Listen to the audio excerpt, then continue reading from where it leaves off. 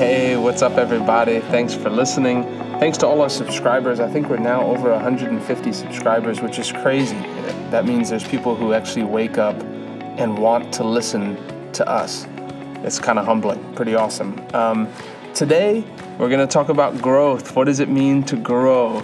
2 Peter chapter 3, verse 17 and 18. You know, I've endeavored to study grace a lot simply because I believe it's some of the key words that you hear when you read scriptures again, like grace and mercy and love and redemption and justification. And these words, people get lost in the language sometimes. And so these very popular verses become almost like meaningless for people because there's no understanding of what the words mean. So to understand what grace actually is dictates a lot of what you believe about God and about your walk with God. If grace to you is a license to sin, as they say, hey, grace is the fact that God's already forgiven me for all my sins of the future, so I can kind of do whatever I want because I got pre-forgiveness. It's a get out of jail, get out of hell free card.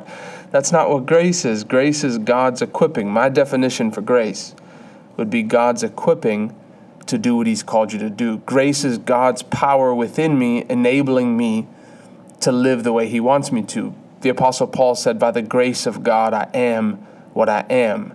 He said, I once was a blasphemer, but it's by the grace of God. It's the equipping of God. I see it as like the force within me. You know, I've been enjoying these Marvel movies recently, and I like the kind of like character development movies, the origin stories, right, of Spider-Man, and he gets bitten by the spider, and you like that because it makes you feel like, man, any regular person could be this. I don't like the Thor original story because he's just Thor, right? He's from another galaxy. But then you've got people like Doctor Strange, and you've got the Hulk, and freak accident happens, and all of a sudden this is their reality. But the grace of God is like the serum that goes on the inside of you that enables you to live the life He's called you to do. If He said, be holy as I am holy, it's impossible for a non-Christian to live a holy life. It's impossible.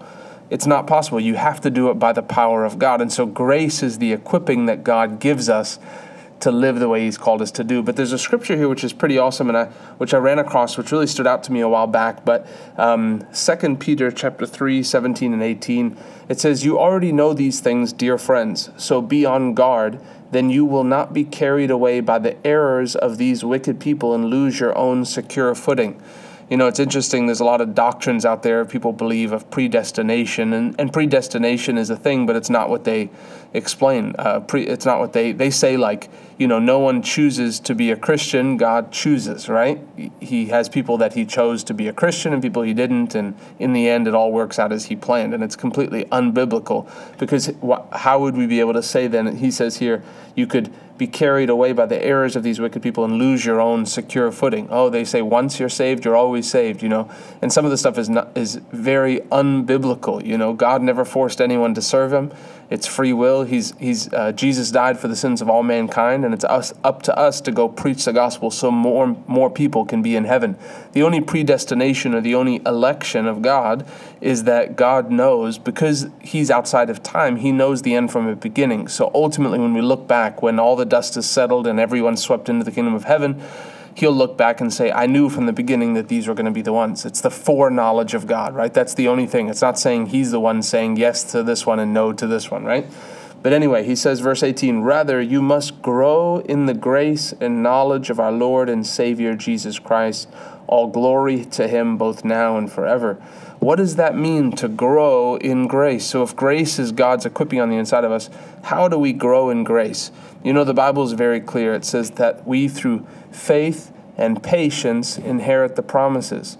How does faith come? The number one responsibility we have as Christians in our relationship with the Lord is to keep a pure heart and to hide the Word of God in our heart. It's our responsibility to put the Word of God inside of us. Just in the same way, if I'm married, if I've got kids and a family, as a husband, it's my responsibility to work for the family. There's a work that goes into your relationship with the Lord. There's a hiding the Word in your heart. And I believe that's why you guys listen to these podcasts. I'm not getting on here and talking about nonsense. And, you guys are waking up in the morning and putting the Word of God in your heart and reinforcing your faith. and you feed it, and it's an ongoing thing. You know, the truth is you'll never get to the point where you don't feed your faith on the same things, on the power of the gospel, on the healing that was purchased for us, on the fact that we're not meant to be poor, but God has paved the way for us to walk in blessing, to live in abundance.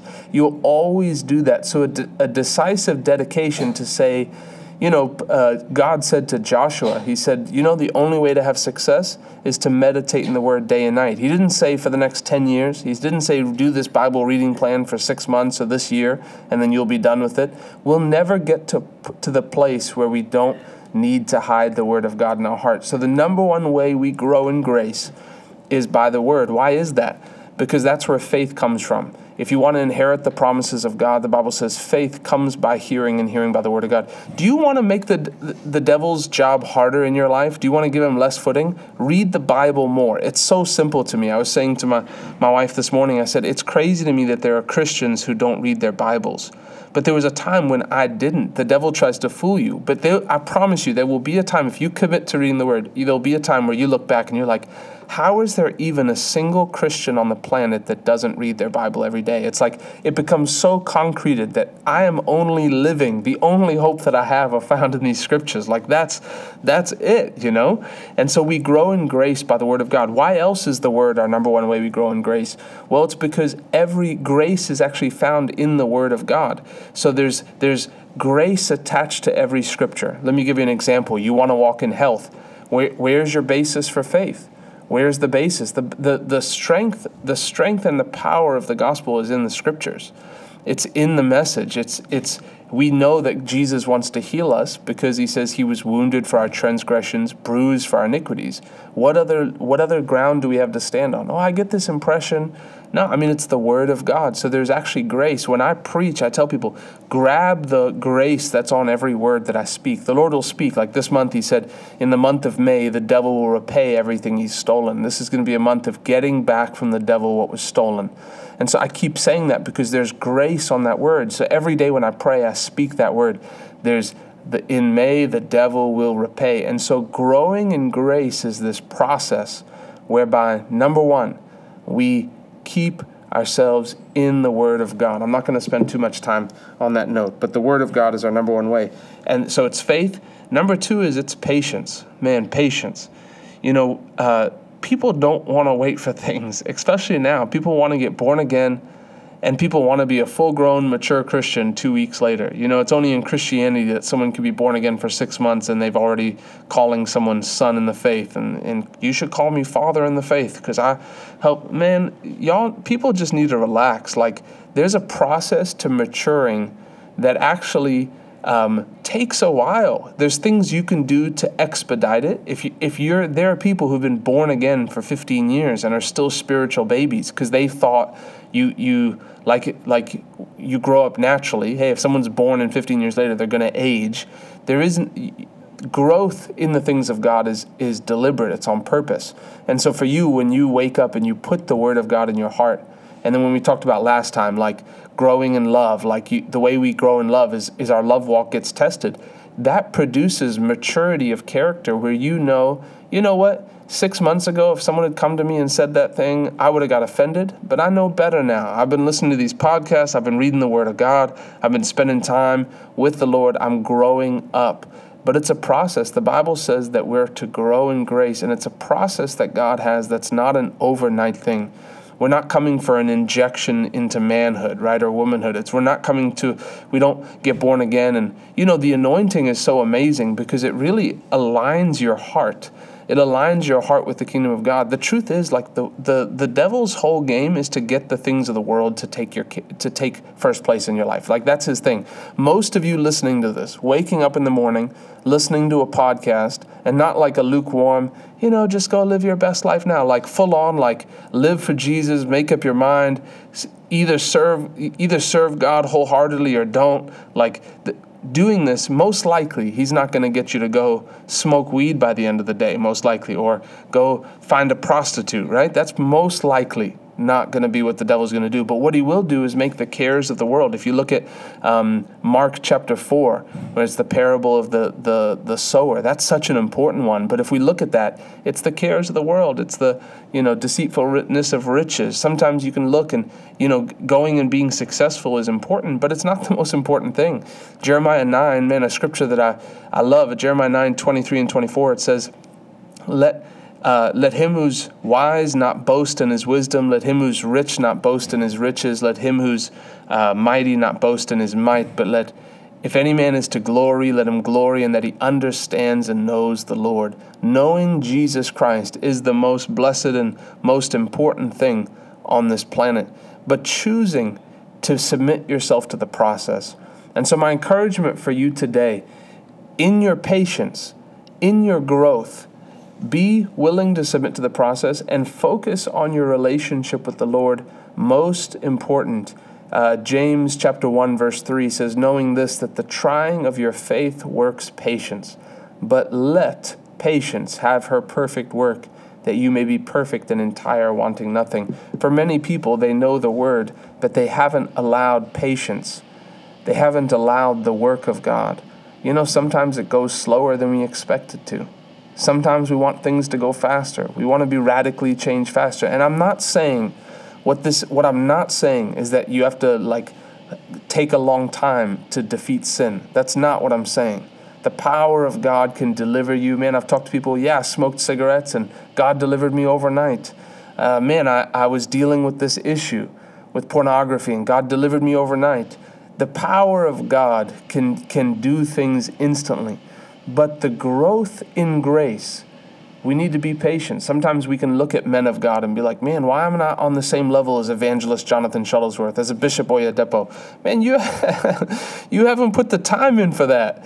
It's the same thing. I was in sales for 12 years, and people would be like, I'm going to do this amount of sales my first year. And it was what I did last year, right? In my 9th year, my 10th year. And I'm like, man, go for it. I hope you do. But just to give you a heads up, the likelihood, I've put in thousands of hours doing this, thousands and thousands and tens of thousands of hours doing this job. And there's a time to grow and get better. And God has set up the same thing, that as he sends us revelation in his word, hear me on this, as he sends us revelation in his word, and we begin to act on that's how we grow. And so God, for many of you, is putting things, forgiveness of a family member, learning how to have patience around certain people, learning how to send away certain friends. And some of people stay in the exact same place and they don't grow in God because they're not listening to that voice on the inside that's saying, make this change. We want it to be flashy. We want it to, look a certain way. We want to be seen as spiritual people, but there's a growth. And the best thing you can do is hide the word in your heart and then allow patience to have her work. And then really one of the things that I feel to be the most important when it comes to this is to not be hurried, but also to stay hungry. As a child of God, and even for me as a minister now, I've identified the fact that my heart being humble and being hungry for the things of God is the most important thing.